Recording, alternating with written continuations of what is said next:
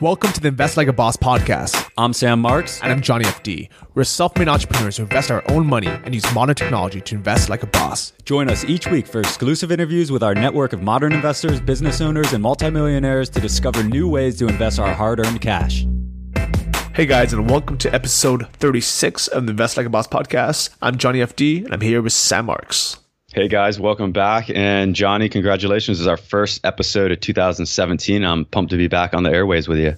I'm definitely excited, and I'm very, very excited for this week's guest, Dr. Daniel Crosby. Yeah, so this kind of marks our breakthrough into the academics. I'm not sure if Dr. Daniel Crosby would consider himself an academic, but anytime I see the PhD behind a name, I always think academics. But he's obviously a private sector guy and had a lot of success. And this is a really interesting episode because I think psychology in regards to investing is probably the most important thing that any of us can understand with regards to investing, because that's where all the losses are incurred, right? Yeah, I definitely agree. And it's one of those things where even if you had all the information in the world, if you didn't have the right mindset behind it, or you panic when things go down, that is when the losses actually happen. So I think that is why it's so important to talk to guys like Dr. Daniel and kind of dive in deep on how to prevent that and what it happens in the first place. Yeah, and I really love these guests that have written books because they have some really specific material that they've mastered that they can bring to the table to discuss. So I'm really pumped. And everybody out there, stay tuned to after the episode because I have a little bit of a secret that I'm going to reveal. Ooh, I'm definitely excited about that. I don't even know what it is yet, so I think that'll be fun.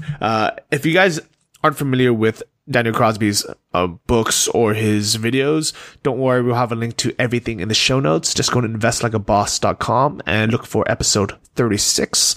And if you guys do buy his book off of Amazon, please use our link because this is how we support the show. And instead of having annoying commercial breaks, just anytime one of our guests has a book or they mention something, we'll have a link to it in our show notes, which gives us credit for referring you. So if you're going to buy it anyways, go ahead and just take that extra step and get it through our site. So guys, without further ado, let's see what Dr. Daniel Crosby has to say. Guys, welcome back. Today we're joined with Dr. Daniel Crosby. Dan, thanks for joining us, man. My pleasure. Great to be here. Great to be here after the holidays. This is our first episode post 2017 or post 2016 into 2017. And you are the New York best-selling author of the book, The Laws of Wealth, Psychology and the Secret to Investing Success. So we're really excited to dive into that and get your perspective and specifically on your 10 commandments of investing behavior. Before we dive into that, I was just hoping we could get a little bit of background on you, where you live, where'd you get your doctorate, what you're doing today. Yeah, so I grew up in Alabama, so always like to shout out Alabama, but live in Atlanta, Georgia now. The sort of the capital of the South, if you will. Got my schooling done at Brigham Young University in Utah, as well as Emory University here in Atlanta. And got 3 kids. Spent Christmas playing a lot of Mario Kart. And who doesn't want to do that? Oh my gosh, it's great. So just 3 kids. Love living in the South, and big St. Louis Cardinals baseball fan. What else? And what were you playing Mario Kart on? What dock? PS3 or Wii U. Oh, it's the best. Oh man, I miss those days. Got to bring it back. And you said you went to school at BYU. I went to BYU. Yep. The BYU. It's a good school. BYU. Is that in Atlanta or is that somewhere else? BYU is in Provo, Utah. Okay, cool. Nice place. So I took a look at the video that I looked like you were up in Canada, and it was on your book, and you're speaking to a group of Canadians, which I'm guessing was why you're in Canada. But it looked like they were a group of financial advisors you were speaking to, not investors themselves. Is that correct? That's right. That's probably my most common audience is financial advisors. That was really cool. I love the message, and I feel like it's so transparent to where we are today. And a key point of this podcast is trying to figure out, instead of having to put your full faith in advisors, trying to learn the steps either so that you can work with an advisor more effectively or that you can take a lot of this stuff into the matter of your own hands. Yeah, Absolutely. Well, it's really all about behavior, and I think that's the message of both your podcast and the book, is just trying to empower investors. I mean, that's why I wrote the book, is to empower investors to make better decisions about who to work with, and what sort of questions to ask and things of that nature. I love it. So I have a lot of questions just about the actual video, and I assume that a lot of those questions will go in line with your book. But if you could take us through you already mentioned what kind of inspired you to write the book, but if you can kind of take us through the different sections of the book, and then I'm really keen to dive into your 10 commandments. Yeah, so there's really two parts to the book. The first part of the book is the 10 Commandments, which I think we'll spend the bulk of the time on today. The second part of the book is how do we apply the learnings of social science? I'm a psychologist by education, so how do we take the science of psychology, the science of social psychology, and apply that to improve the way that we manage money, the way that we construct portfolios? Because it's actually quite bad in a lot of respects. And I think there's a lot, maybe counterintuitively, that psychology can teach us about how to do those things. Very interesting. And the 10 Commandments of Intelligent Investing, is that written for investors to understand, to be able to work more effectively in finance?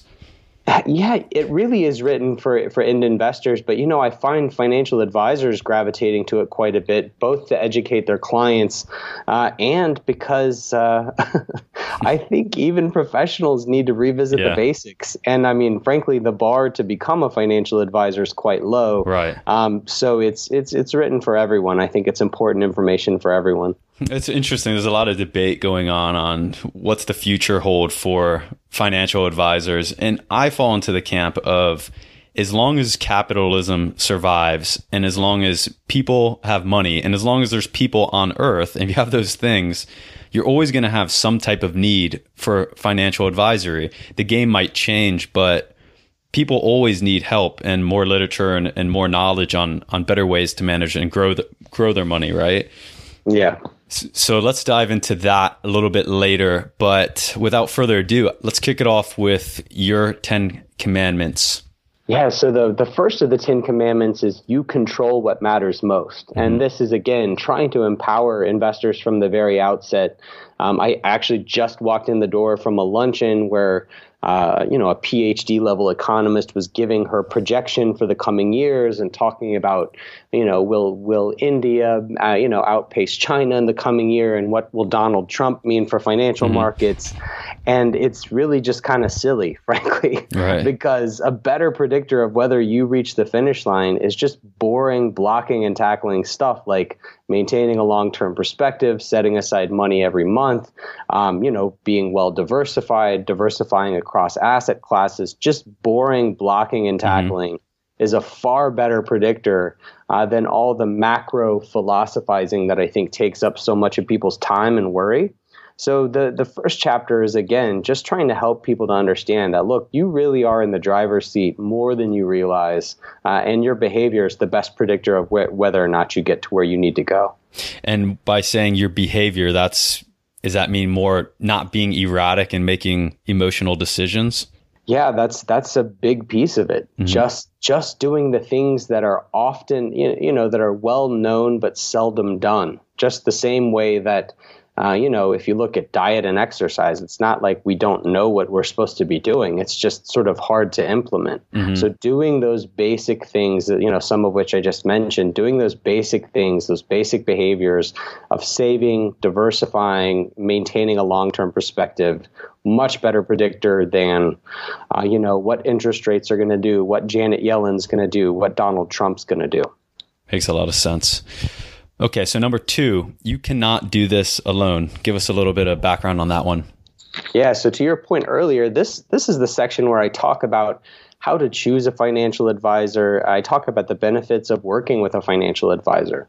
The research is pretty unequivocal that people that work with a financial advisor do better than those who do not. There's about 4 different studies I quote in the book. And That's people say, really interesting. I had no idea that was true.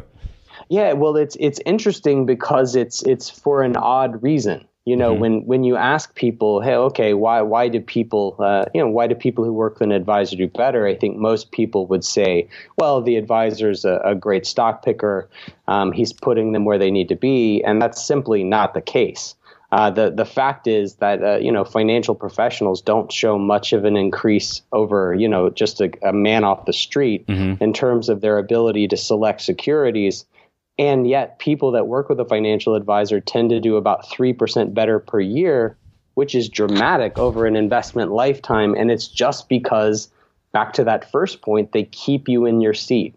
You know, they keep you from selling everything in 2008, 2009. They keep you, they crack the whip to get you saving 15, 20% of your income. They just, they're sort of like, again, going back to our gym analogy, it's the new year. So they're just sort of that personal trainer for your finances. And so, I kind of make the case in there, first of all, this is how you select a good financial advisor, because they're certainly not all created equal. And then the second point is use them for what they're good at, not as some sort of mini hedge fund manager, but as a behavioral coach and as someone who keeps you on a good path. So in that video, and I assume this goes along with the book, you had mentioned that, correct me if I'm wrong, I'll probably fudge the numbers a little bit, but it was somewhere along the lines of 80% or 87% of financial advisors believe that their number one value add to clients is behavioral controls, but it was low single digits. I want to say it was like 3% of clients believed that their value, the number one value add of their advisor was the same thing. So is that true, or did I misquote that? I think it was 84 and 6, but yeah, you were right there. Perfect. Yeah. So what does that mean? It means that financial advisors know where their value add is, which are the things that you're talking about, the behavioral controls. But clients feel that where financial advisors are adding the most value is by being stock pickers or some type of wealth, having some type of inside track to wealth that they wouldn't normally have. Is that correct? Yeah, that's exactly right. You look at sort of the phases, and frankly, that's my industry's fault. That's Wall Street's fault. If you look at the sort of the evolution of the financial advice industry, it started out, years ago that we were just the gatekeepers. Like you couldn't make a transaction without going to a professional. Well, that went away long ago. And so next was, well, okay, you can go to E-Trade and that's fine, but they don't know the secret sauce. They don't know the mysteries of the kingdom, and that's what we're going to tell you. And now research is saying that that's not the case.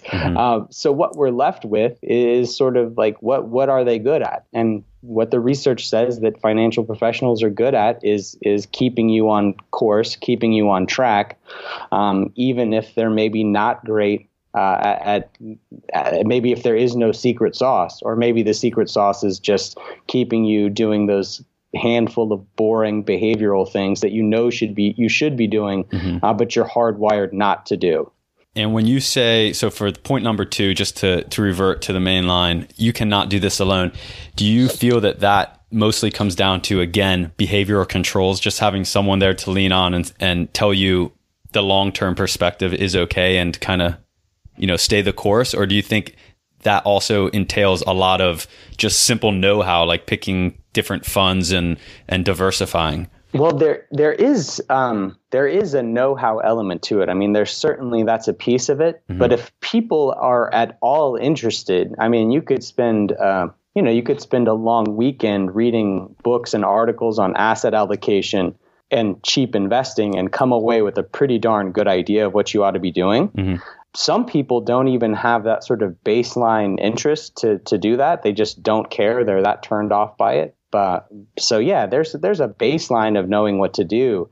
But I think the value add over someone who's doing it themselves or someone who's going with a robo advisor is that behavioral management piece for sure. Yeah.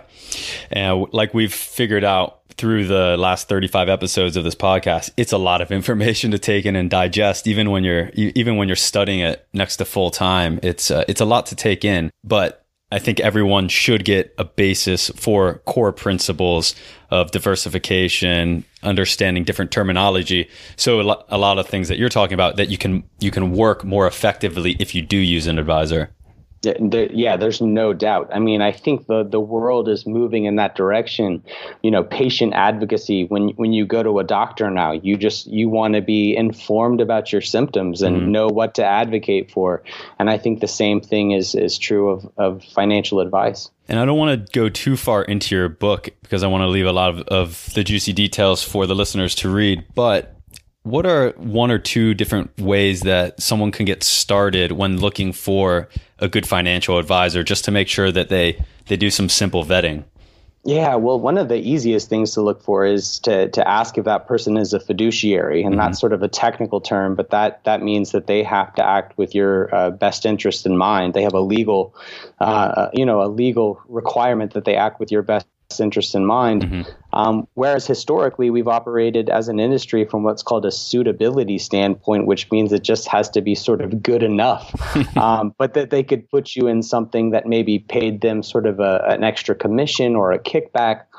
And so that's people don't understand how loosely regulated the industry has been to date. There have been some good legislation recently, but yeah, you want to make sure you're working with someone who is a fiduciary. You also want to ask them directly, how do you get paid?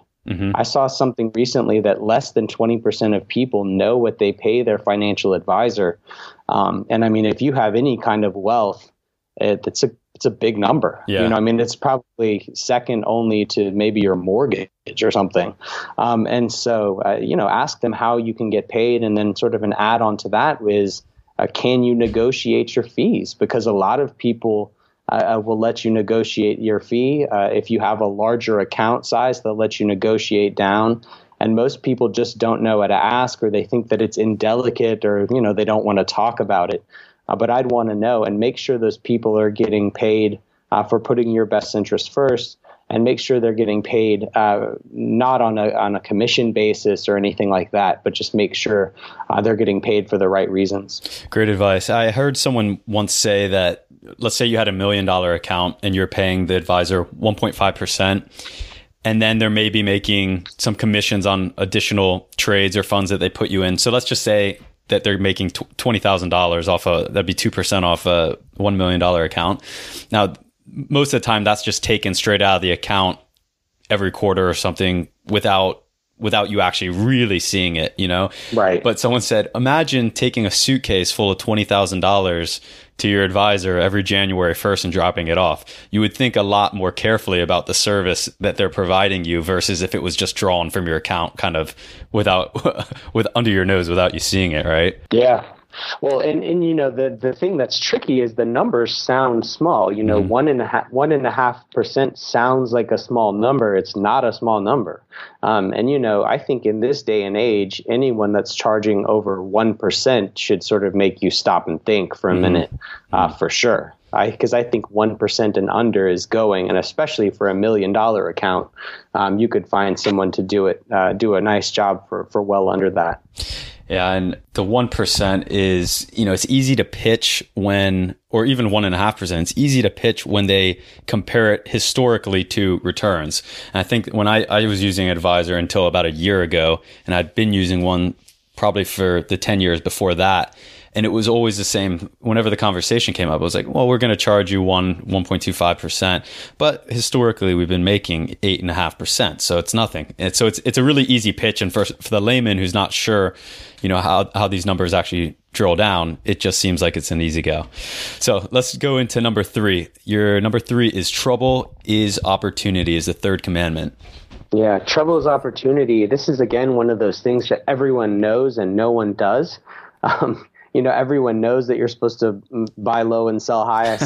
I sat by someone on an airplane recently, and they're like, "Oh, what do you do?" And I told them, and they're like, "Oh, so you got a PhD, so you could tell people to buy low and sell high." But this is one of those things where I think you need to build in mechanisms for taking advantage of bad times. Yeah. I mean, you need to have it sort of baked into your process that, I'm going to keep some cash on the side, and anytime there's a 20% drawdown or a 10%, whatever the number is, I'm going to get extra aggressive.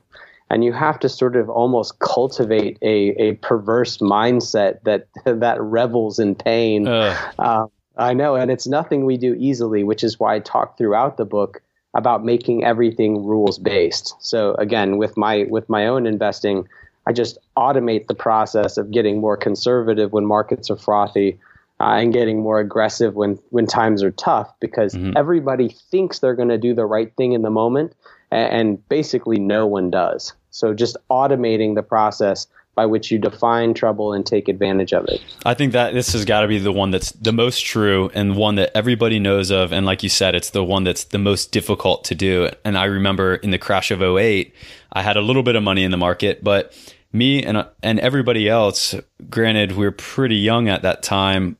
We thought the world was ending. We had no idea because we had no experience of markets. If we'd been around for 100 years, you could probably look at the markets and say, this is just another hiccup. Maybe it takes a few years to recover, but it's just going to be another hiccup. But when that's your first big crash that you live through, and now, of course, in hindsight, you're like, well, who should have thrown everything, money in, and my mother's into it, right?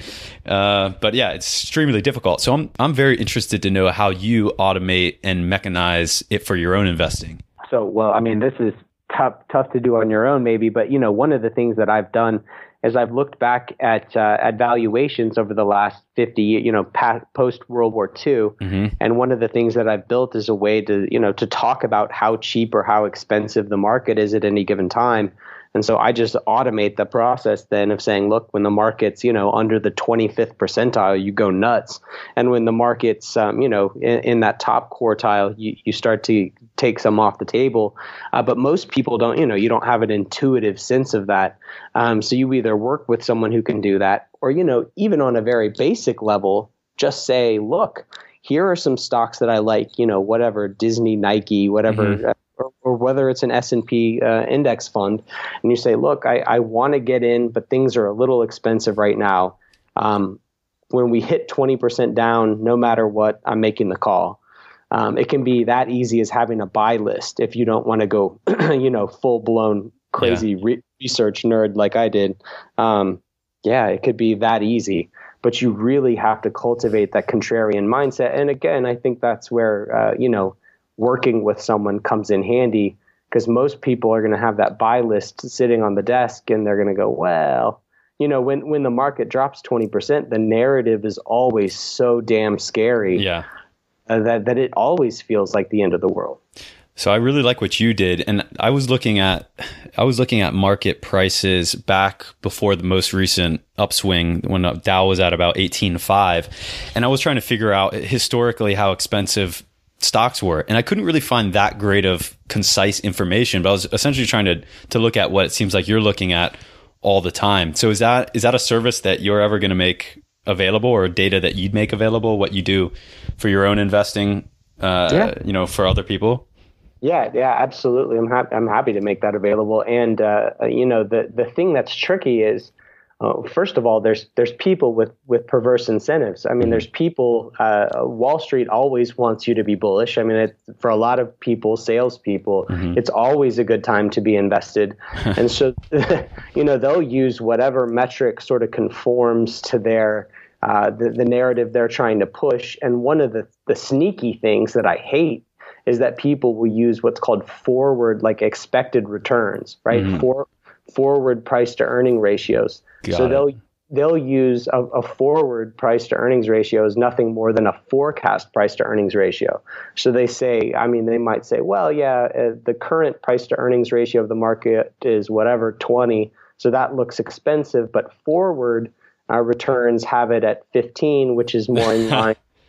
So all they're saying is, but we think there's going to be a brighter tomorrow. Well, of course you do. Yeah. So, one of the things that I never do is use forecast returns. I always use, today's data. And I look at a handful of different metrics, so I'm not cherry picking them. And then I combine those into one average. But I'll tell you right now, it's super expensive. I mean, that much I could tell you. So right now the markets are super expensive. Super expensive. Oh man, I'm always looking for a good buy opportunity, except when the markets are down 20% and then I want to sell. Well, I tell you, emerging markets are cheap, and developed Europe is average. So it's not, that's why you diversify. America's expensive. Makes sense. Okay, number 4. If you're excited, it's a bad idea. Yeah. So in this one, I talk about, just about once a week, I get someone calling me excited about, some story stock or something they heard about from a friend or, Tesla or whatever sort of brand they're in love with.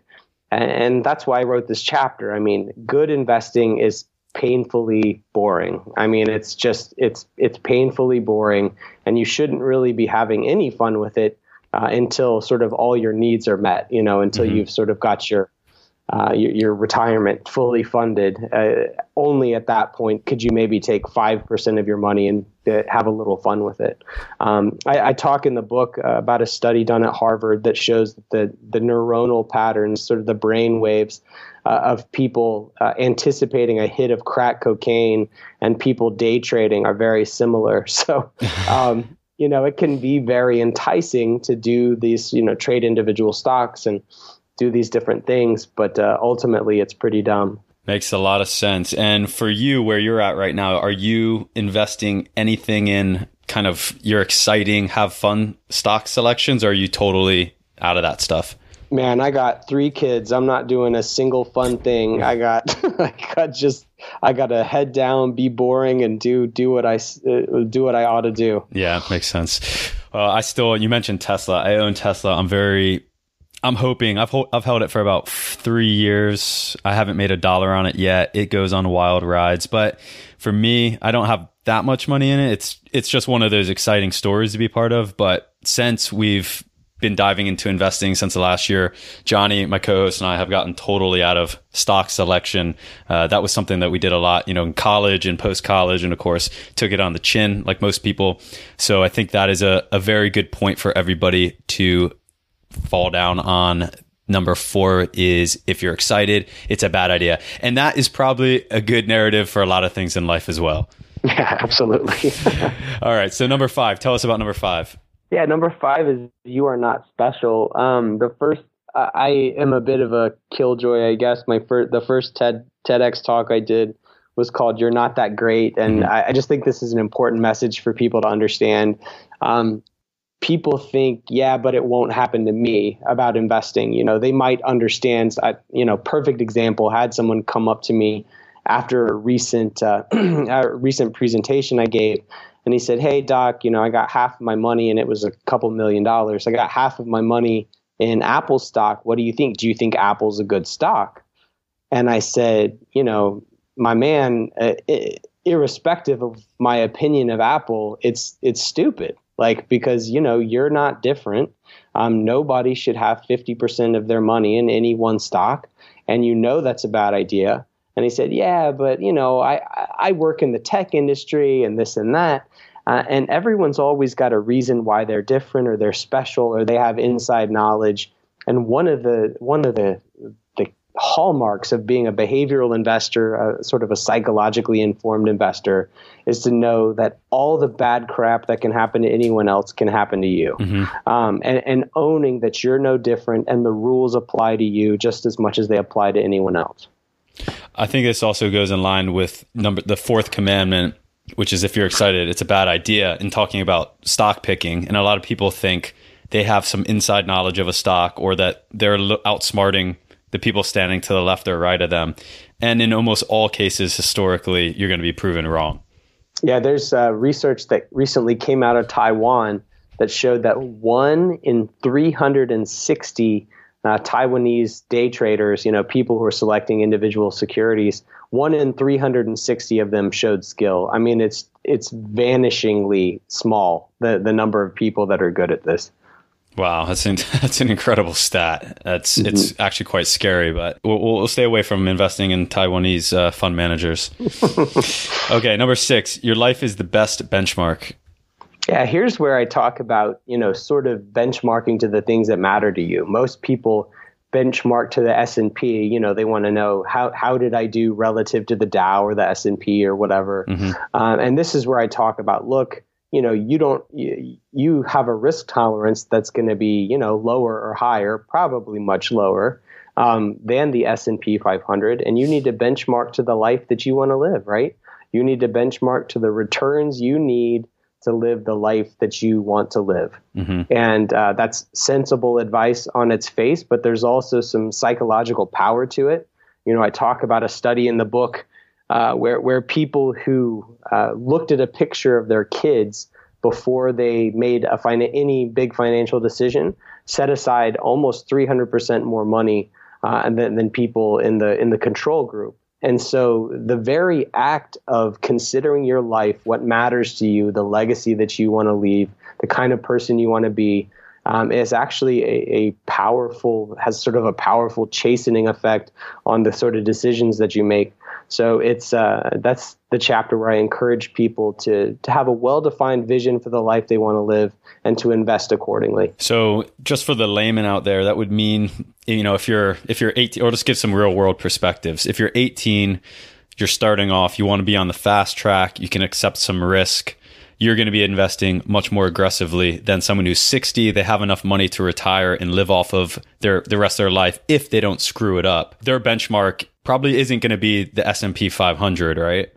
Yeah, well, and I mean, even someone like me, I've been a good saver forever. I've had a successful career. I've set aside a good amount of money. Like I don't need to shoot the lights out. Like, I mean, I just don't need to. If you've got a long time, the best portfolio is the one where you can handle the ride. And most people set it up to shoot the lights out and not with an eye to being able to handle the ride. In the book, I talk probably my favorite study in the whole book. We'll just give the whole book away.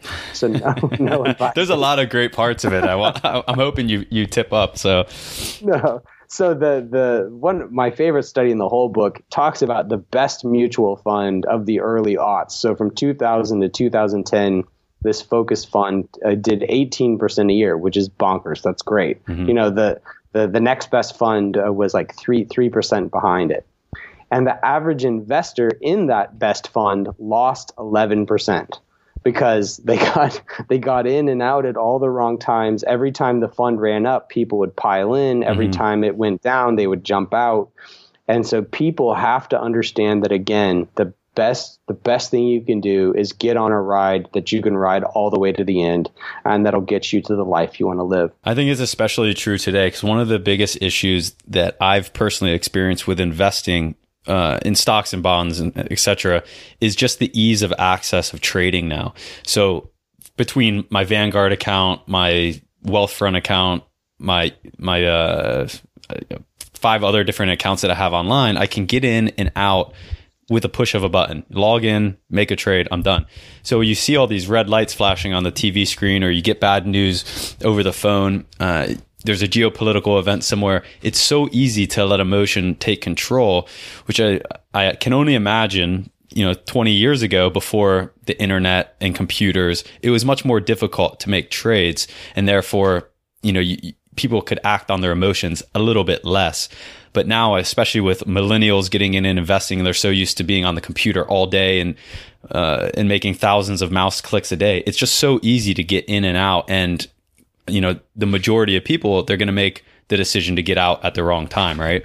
Well, yeah, and it's one of those tricky things because we think things like liquidity and transparency, they are on paper good things for our money, right? I mean, we want access, and yet the research shows that the more often you check your account, the worse you tend to do, and that there's an inverse relationship between how much financial news you watch and how well you do. So people who are watching CNBC all day are actually doing worse than people who are just doing nothing. And so, we live in a day and age when iPhones come preloaded with the stocks app and we can check it, 100 times a day if we want. And the fact is, if you're checking it 100 times a day, it's quite scary. I mean, the market's down about 42% of the time. Jeez. And losses are stickier in our memories than gains are. We have a better memory for bad stuff than we do good stuff. And so if, the market's down over 40% of the time, it feels like 80% of the time. So if you're looking all the time, it's really scary. So, I encourage my clients to kind of self-hamper their access to these things, and it's hard to do. So did we leave off with number 7? We're talking about forecasting is for weathermen. Yeah, so we haven't talked about number 7 yet. There's a talk a lot in there. I just got back from this forecasting lunch, and basically I share a lot of the research on forecasting in there, and says, look, there's a very real reason why our brains like this. Our brains consume about 25 to 30% of all the glucose, all the energy that our body takes in a given day. They're very hungry, very hungriest organ in your body. So we're always looking for ways to sort of think less, sadly. And one of the ways that we can do this is by listening to quote unquote expert forecasts. And we say, okay, well, I can kind of put my brain on cruise control because, Jim Cramer says this is what's going to happen. But in that chapter, I pretty decisively, I think, sort of erode people's confidence in forecasting and say, look, it's about as good as a coin flip. And sometimes is actually much worse. And actually, there's some reasons why forecasts are bad that are sort of baked into the way that people get compensated and the way that products get sold. So talk, I think, about 80,000 forecasts that were looked at by a guy named David Dreeman.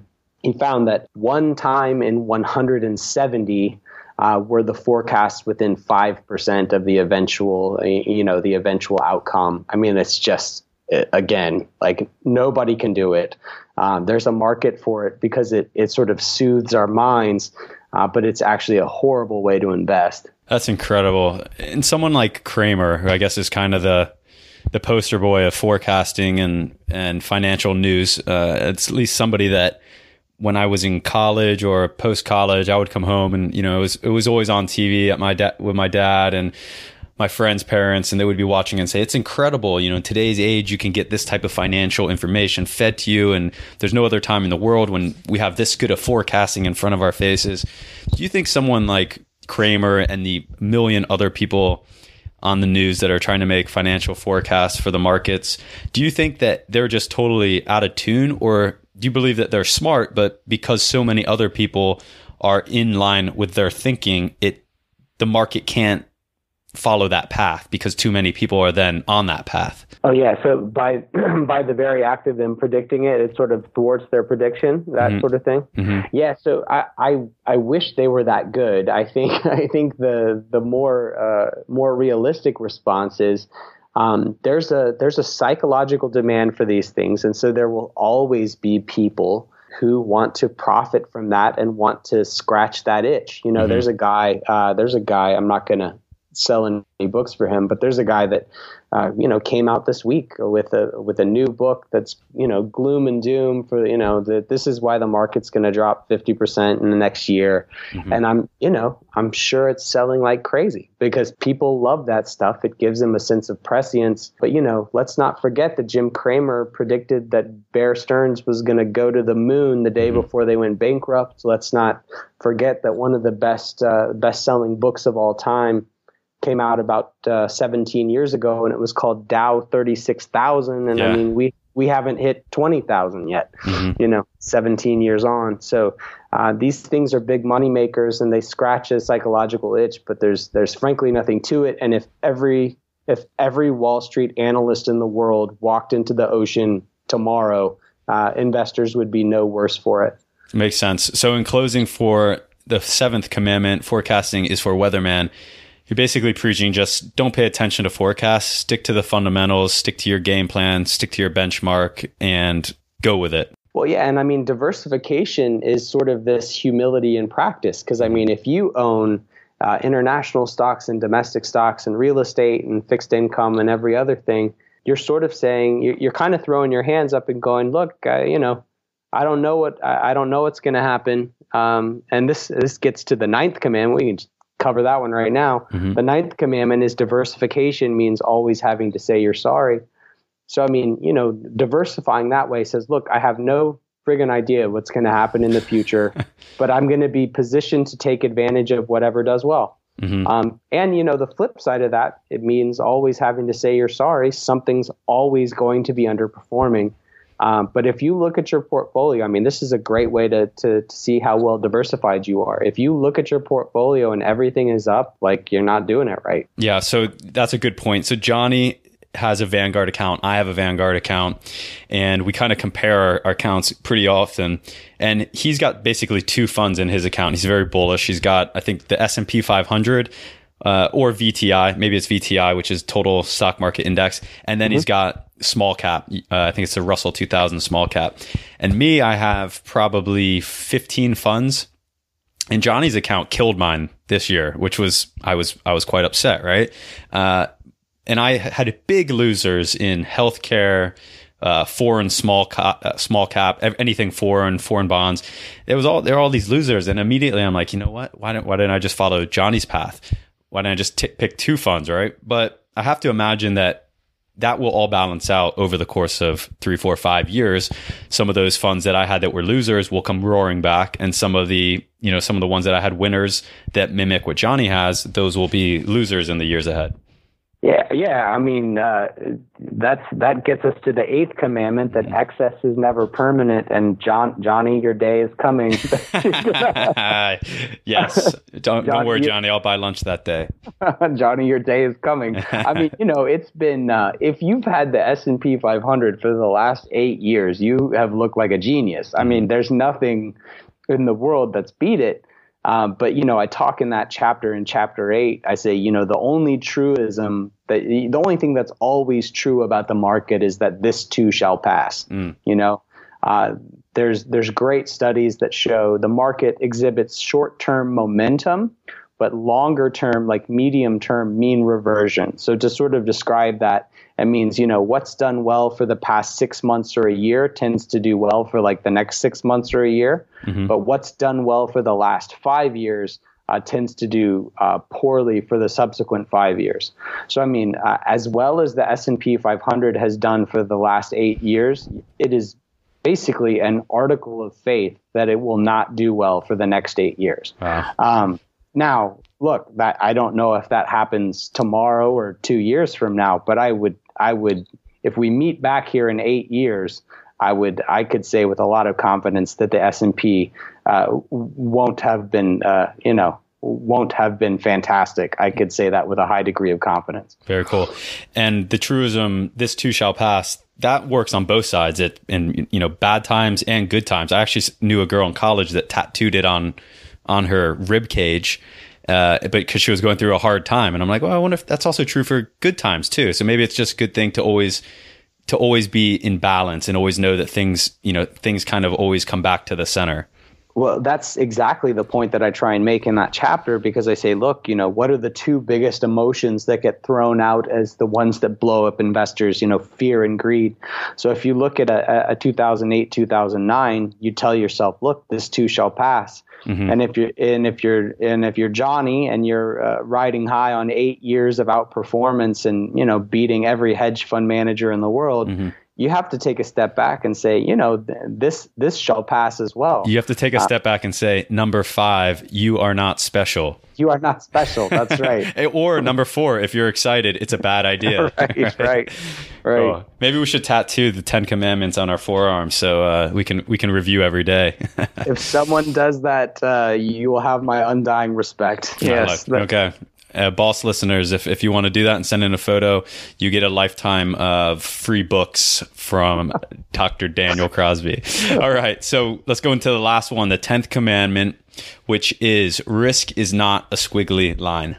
Yeah, so, academics in finance directly tie risk to volatility. So they say, the risk of an asset is equivalent to its up and down, right? How volatile the ride is.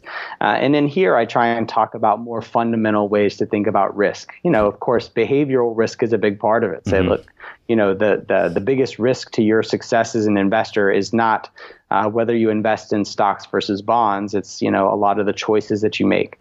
I try and talk about some fundamental ways to think about risk. I screen stocks for, potential fraud and mismanagement and bankruptcy risk and things mm-hmm. like that. Talk about that in there as well. But trying to dispel this academic notion that, say stocks are riskier than bonds because they're more volatile.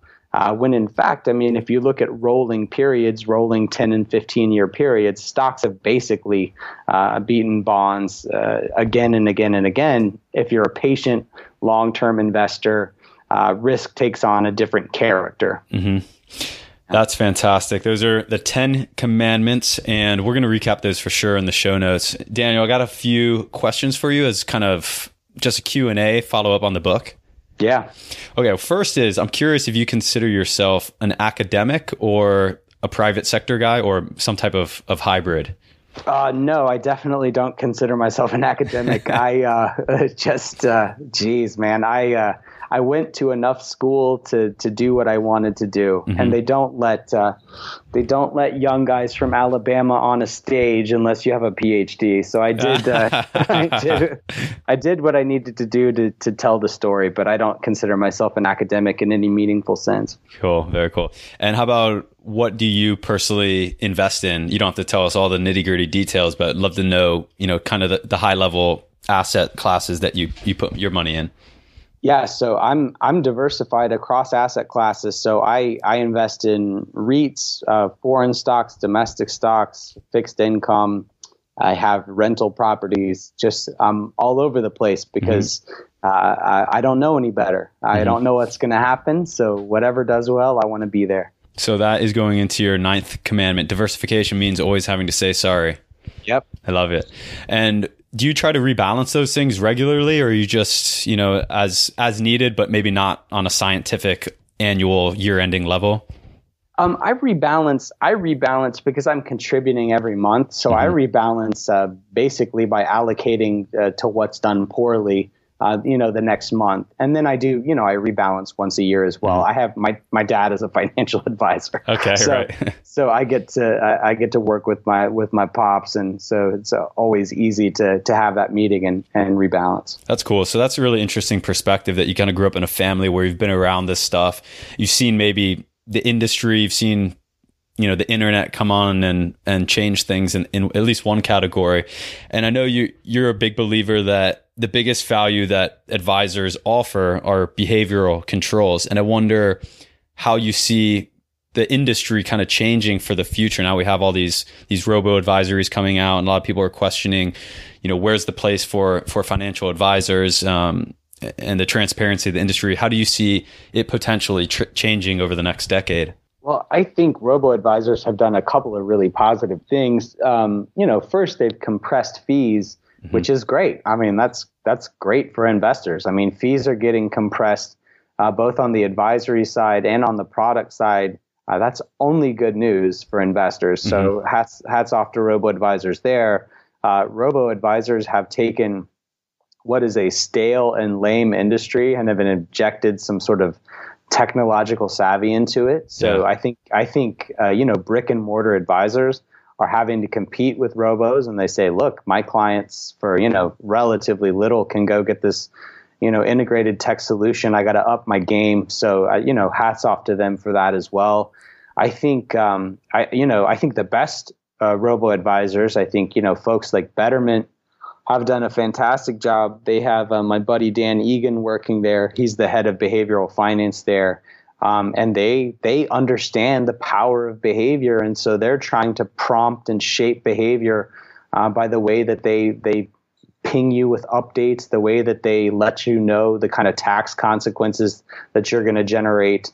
And I really see the future being, I think a lot of smaller clients will be well served by robo-advisors. There's always going to be people, especially I think people with a lot of money, who are going to want to work with an individual. Mm-hmm. But I see, what I've heard called centaur advisors, where sort of the robos inform the actual person running the account.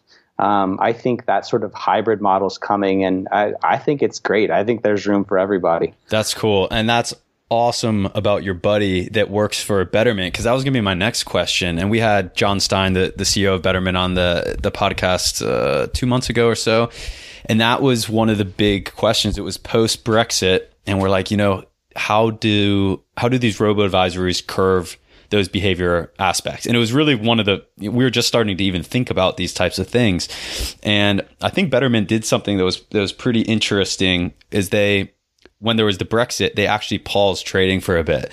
And there was a lot of kind of uproar about it. It ended up working out tremendously well for the customers because they stayed in through the dip and it worked out. But there was people on the other side saying, well, what if it kept dropping and people wanted to get their money out or pause their accounts and they couldn't? So I think there's a lot of unknowns, but there's a lot that they can do. And I agree with you. Like there's a challenge there for them to meet in curbing, the behavioral components, because it's not, I guess they do actually have advisors. Like if you were scared, you could call them up and trade, but it's different than having a financial advisor where they kind of control your money in a sense. And if you want to get that money out, you need to call them, have a conversation with them. So there's that hurdle that you kind of have to get past if you want to get your money out. Whereas in Betterment, you can pretty much get in there and get your money out at the wrong time or the right time potentially. Yeah, Betterment's been able to do cool stuff, just by virtue of being a technology play.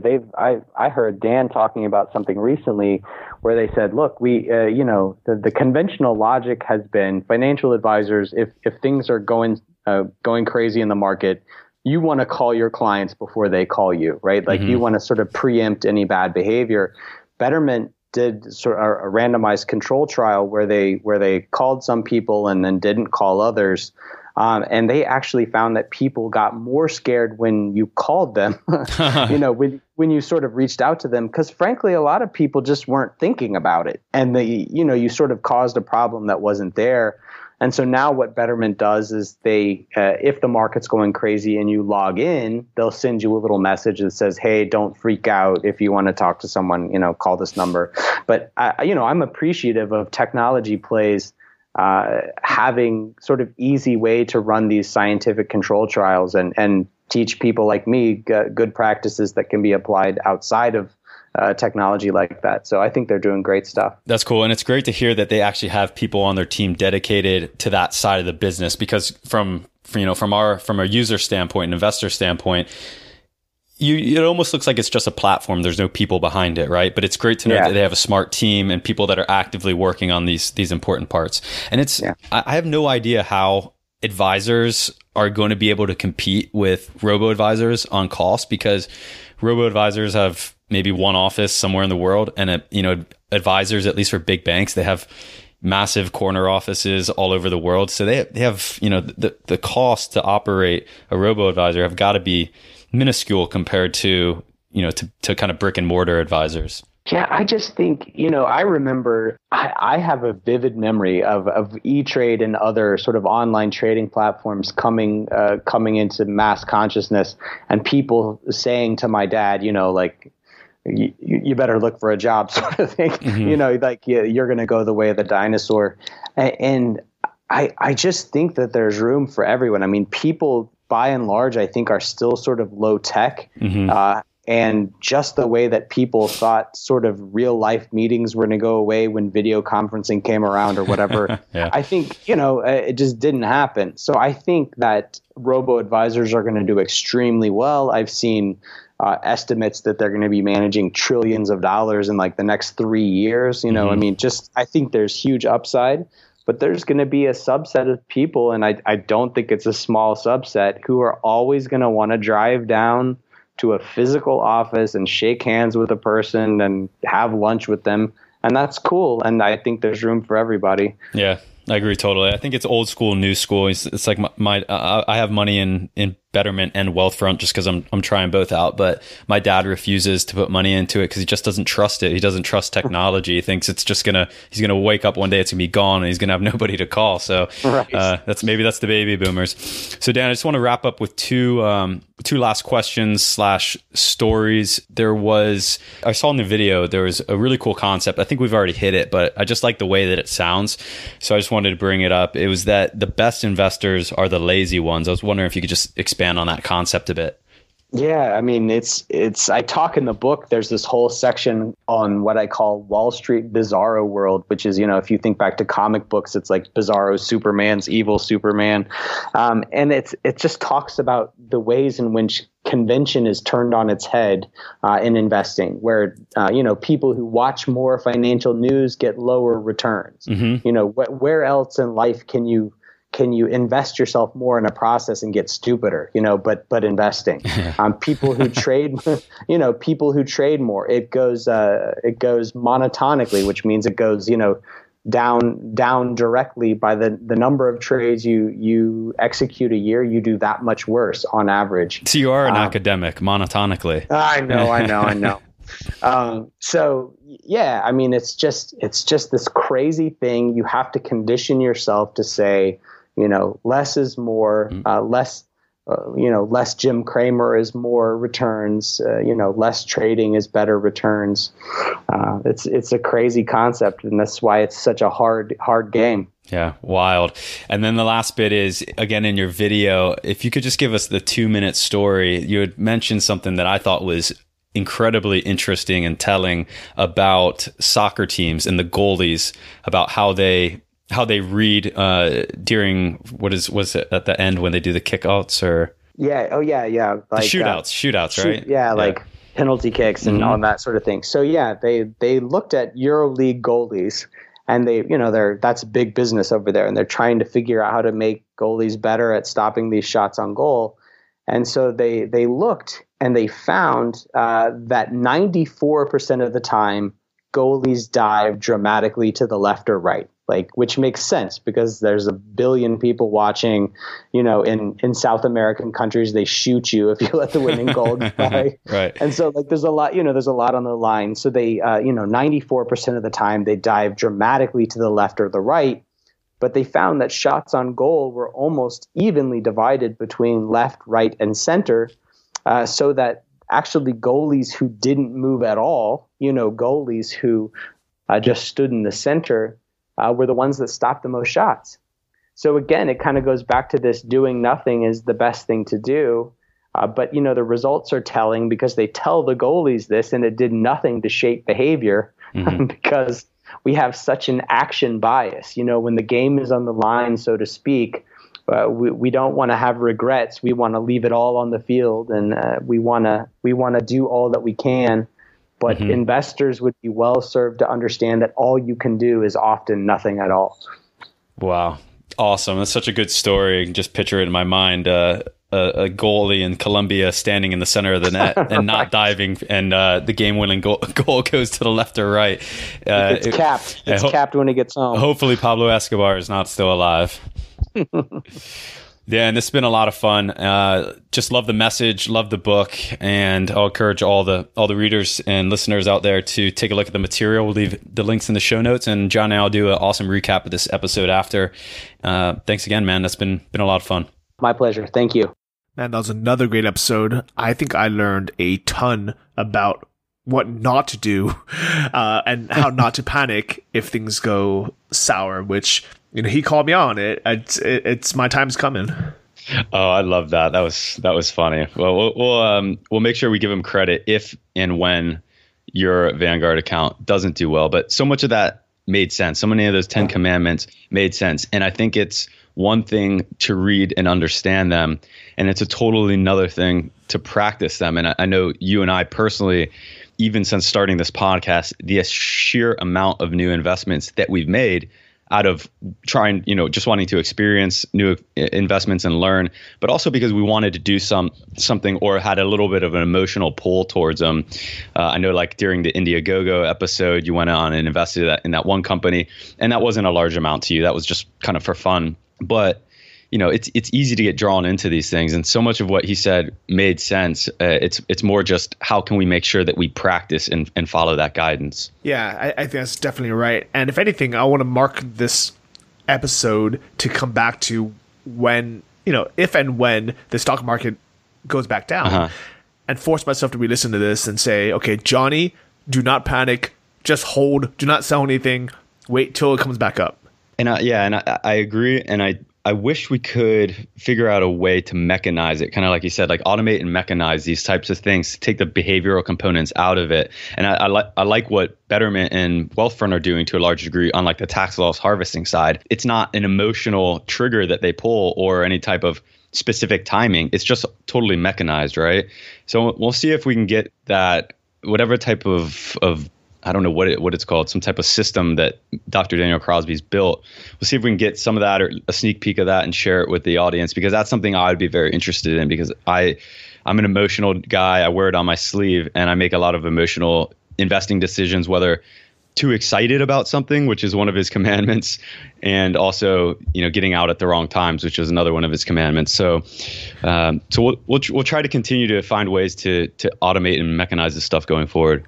I think if either Betterment or Wealthfront devises a way where you can set rules for yourself, where it does not allow you to sell if XYZ, that would be amazing. Where you basically, when everything's going up and everything's fine, you check these boxes. You say, do not allow me to sell if I'm going to lose money, or if XYZ reasons, and it just locks you out. And there's nothing you could do. Maybe they can have you electronic sign it.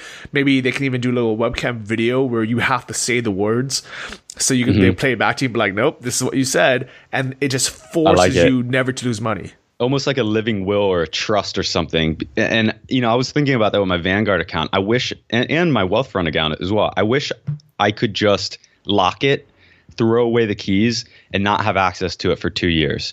And if I could do that, I would do it. I've actually thought about just telling my parents to change my password without me, giving them access to change it and having them change it, because I don't need to be in there. That's money that is there strictly for the purpose of growing. I don't need access to it. But I mean, I'm guilty. I check both accounts 3-4 times a month at least. How about you? I check it every time we have to do an episode. You ask me to pull it up. So I'm pretty good about not looking at any of my dashboards or any of my stats. Yeah. All right. Well, listen, I have a secret I got to confess. Okay. And I'm not sure if you knew this about me, and I don't think we've ever mentioned it on the episode, but if we have, it was very lightly. So I use a financial advisor, and I don't think I've ever mentioned that, but we'll just say it's with a very big bank. And in 2013, after I sold my business, I gave them several $1 million to manage. And I was part of the reason that we were so driven to start this podcast, because it was doing pretty good for about 2 years. I would say, average, a little bit under the market, but not any big swings, not any big losses. And then in 2016, at the beginning, it started to take a nosedive, and I was watching it, and every week I'm losing $100,000, $200,000. It was crazy, right? Wow. It was really scary, and this was before we started the podcast. I didn't really understand what funds I was in or how it was all working, etc. And I also had another advisor with another big bank before that I fired, because I figured out that they were just telling me incorrect information, trying to manipulate numbers, etc. So the other account that I still maintained, I kind of liked, so I kept it and started taking a nosedive. And I finally got in touch with them, and I figured out what happened was they were heavy in energy, and energy took a big dive last year. But what was the worst thing that happened? They ended up selling all of my energy funds at the very bottom. The one thing that an advisor is not supposed to do, and is supposed to guard you from doing, is making emotional decisions like this, and or getting out of things when they go down, right? Because advisors are supposed to take long-term views. They sold all of my energy stuff at the very bottom, 100% their discretion. And so over the course of 3 years, so I had my account since late 2013, several $1 million. In that time period, the major indexes like the Dow Jones, the S&P, they were all up over 25%.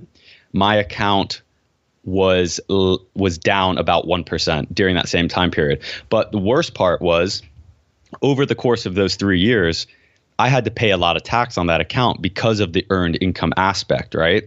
So while the balance was staying the same, it meant that I was taking a lot of losses on the capital side, and I was just meeting that with the earned income component. So I'm paying, tens of thousands of dollars on up, even $100,000 a year in taxes, but my account balance was staying the same. Plus I was paying my advisor, right? That's insane. And I hate to break this to you, but you're also losing out on possible gains you would have had Yes. if you had Yes. just invested in an index fund or something else. Absolutely. That's the third component. So it's not that I just didn't lose money. I mean, I probably lost, I would say in total, I lost close to $1 million. It's really sad. Sorry, buddy. And yeah, I mean, it sucks, but it's okay now because it's in my control now. Right.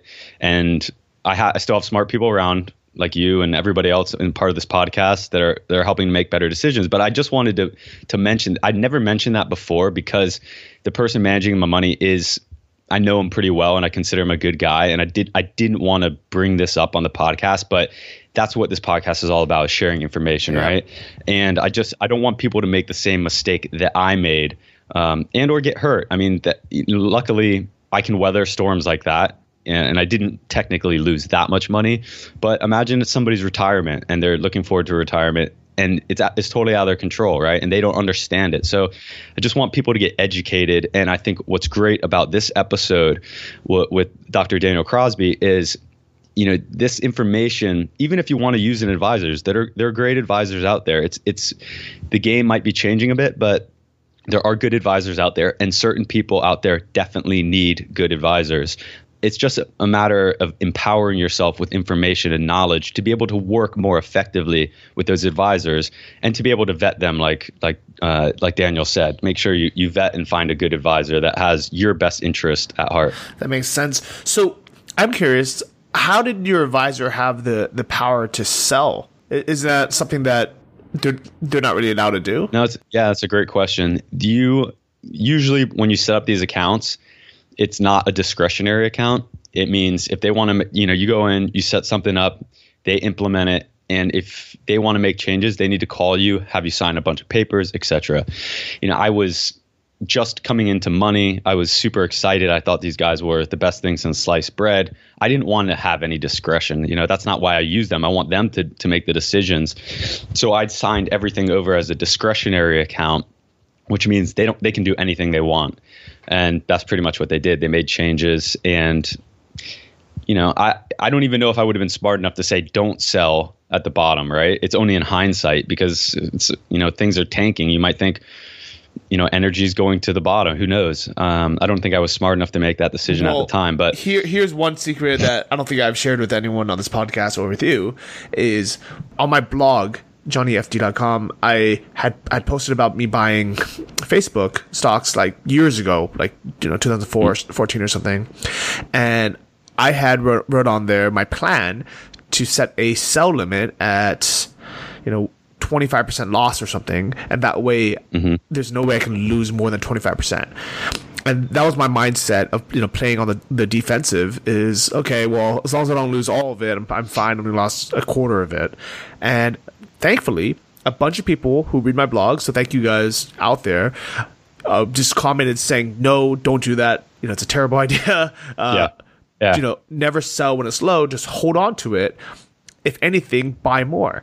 And because I listened to it made sense. So what I did was I reached out to my network, and I think we posted on my personal Facebook account. And one of my buddies, he's a dentist in Hong Kong named Ed. Big thank you and shout out to Ed.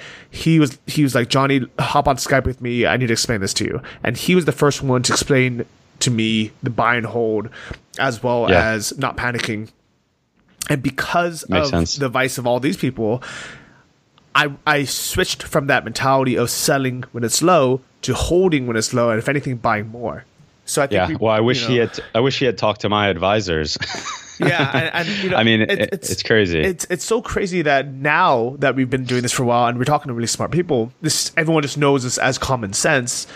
But it's insane how few people in the world are taught this. Because I mean, neither you or I were we were both educated, we both went to college. Nobody ever taught us this stuff, and I think this is something so basic that everybody in the world should know. Yeah, absolutely. And it's just like we said, easy to read, easy to understand, very hard to implement. I think the hardest thing in the world to do is look positively at the market when it's down. When it's down 20% or more, and you can take a bullish approach on it, it's very difficult. But that's where a lot of money is made, and more importantly, where a lot of money is saved by not selling when it does that. So everyone pay close attention to this stuff.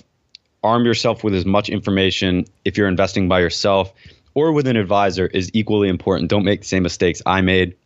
And I think everyone should also study a little bit of psychology. And it doesn't necessarily mean going to courses in school or whatever, but you can read lots of books. You can read Daniel's book. You can read a book called Influence. I think you've read that, Johnny. Yeah, I've definitely taken a look at it, and we'll have a link to Daniel's book as well. And I think these are vital, especially when you are in the right mindset currently, where everything's fine. You can be very level-headed about it, and if you can implant these thoughts now, hopefully, when there is the next downturn, you can remind yourself, hey, don't panic. Everything's fine. We've practiced this before. Yeah, absolutely. So big thanks to Daniel for coming on the show. We really enjoyed the 10 Commandments, and we'll share a link of his book in the show notes. And Johnny, got anything else? We have a very exciting January and February coming up with awesome guests. So guys, looking forward to another 8 weeks coming up of the Invest Like a Boss show. Yeah, wait. I'm curious. You kind of left it as a cliffhanger. Did you end up moving your money out of that account with that financial advisor, or what did you do with it? Okay, so I downsized it immediately into 1/3. Going back 5 months ago, I took 2/3 of it out right away. And looking back, it was an okay decision because nothing was coming back at that point because they had sold energy at the bottom, and that was where almost all of my losses were. And then when I got back home here a month ago, I removed the other 1/3, and I left not much in. I left like 100,000, which is a lot of money, but it wasn't a lot of money compared to the size of my account. And I did that for a pretty specific reason, because if I need to, I can borrow money against that money as what they call it, secured debt or something like that. Securities backed debt. I can borrow money against that at like next to nothing, like 2.5% or something. And it gives me, I don't know. I'll probably honestly just remove it. It's kind of pointless, to be honest. But yeah, if anything, if you do keep it, I would renegotiate the terms where it becomes a discretionary, account where they can't just go in and sell. But to be honest, it seems like it was a hard lesson learned. I respect you for not wanting to call them out, or call the company. I would definitely do it. I would definitely put it on blast. If it was Bank of America and it was, whatever, John Perkins, I'd be like, F this guy. This guy should get. Yeah, I like to toe into these things. I'll probably open up the can of worms later on. But to your point, I did actually put it to a discretionary account, and taking all the knowledge of this podcast into play, I basically chose 5 funds that we've already kind of run over on previous episodes, just like putting it into 5 slices: the S&P 500, small cap Russell 2000, foreign equities, etc. So I took all the knowledge that we've learned on this, and I basically created an account in there that mimics my Vanguard account. Okay, that sounds better then. Even though I'm sure the guys at the Boss Lounge are going to yell at you and say, get your money out of there. Why are you paying that 1.5%? Why are you paying that 1.5%? Okay, so here's the thing. When I learned this lesson from my buddy a long time ago in the 2008 crash, he had about $8 million in cash in one bank. Lehman Brothers goes bankrupt. A couple other ones go bankrupt. All of a sudden, it looks like the world is going to totally fall apart, and any money in the bank is screwed, right? Except for your $250,000 that's insured by the government. But if all the banks in the USA are failing, the U.S. government's insolvent. It doesn't even matter anymore, right? Like, the money that you're going to get back is going to be totally worthless if you even get it back. So what he did was he hired basically a team to take his $8 million and divide it into $200,000 tracks and put it into however many different banks. 8 times 5 is 40. So he had to open up 40 different bank accounts so that instead of having $8 million in one bank account, he had $200,000 in 40 bank accounts.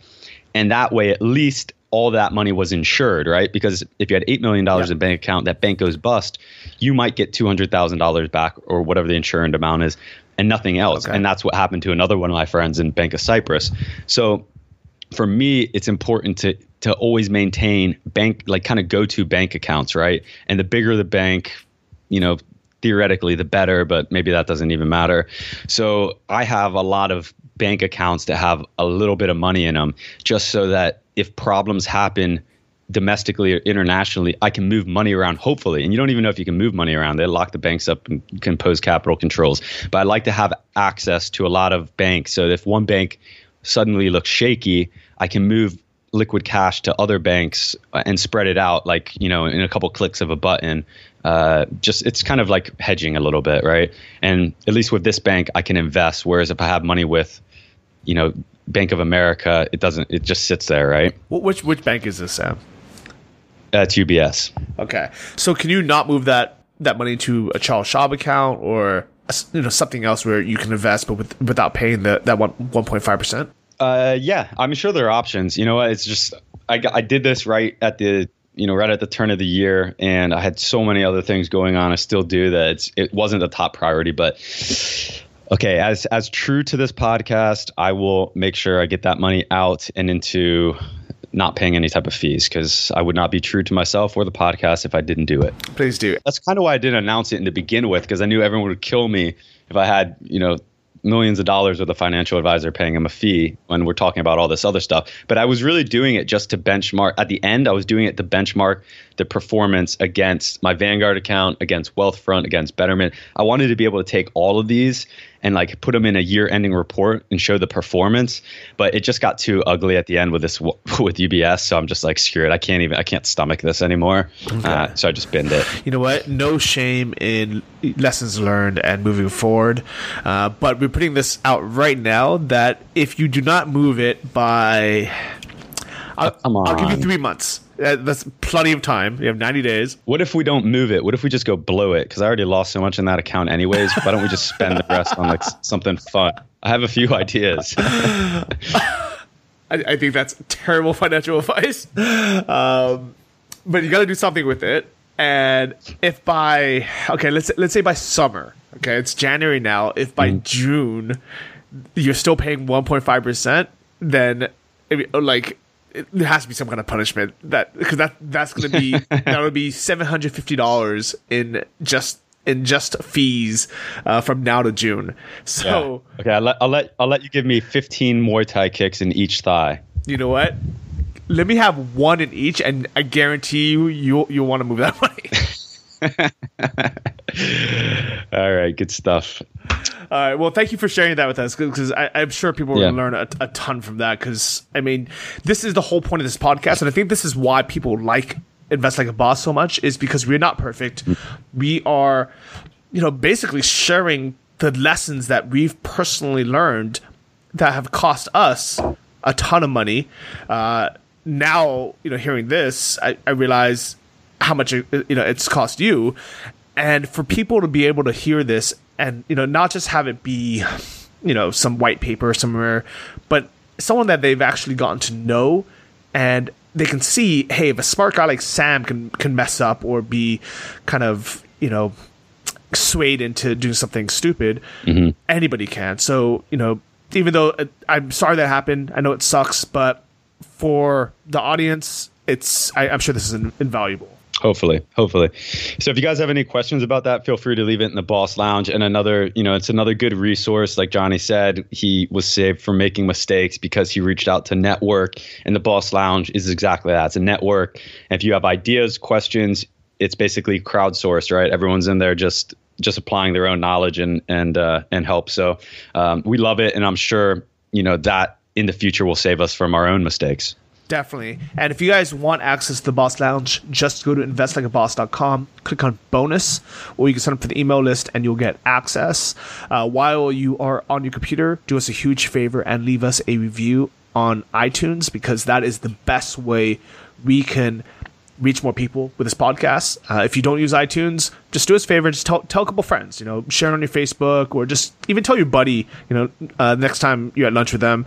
But for now, I want to say thank you to this week's reviewer, Olga. Was it Olg C17 from Canada? They say actionable, 5 stars. This podcast offers great value to both educated investors and laymen alike. I am a CPA. Johnny and Sam inspire trust, and the information they share is actionable. I've listened to every episode. My only gripe is that I didn't think of this podcast idea first. Thanks a lot, Og, and brave that Canadian winter, buddy. All right. See you guys all next week. Bye-bye. Thanks for listening to the Invest Like a Boss podcast. Join our mailing list at investlikeaboss.com to get exclusive access to our insider investment portfolios and our private members forum. If you enjoyed this episode, please subscribe on iTunes or your favorite podcast app. Tell your friends and leave us a review in the iTunes store. It helps more than you know. See you guys next week.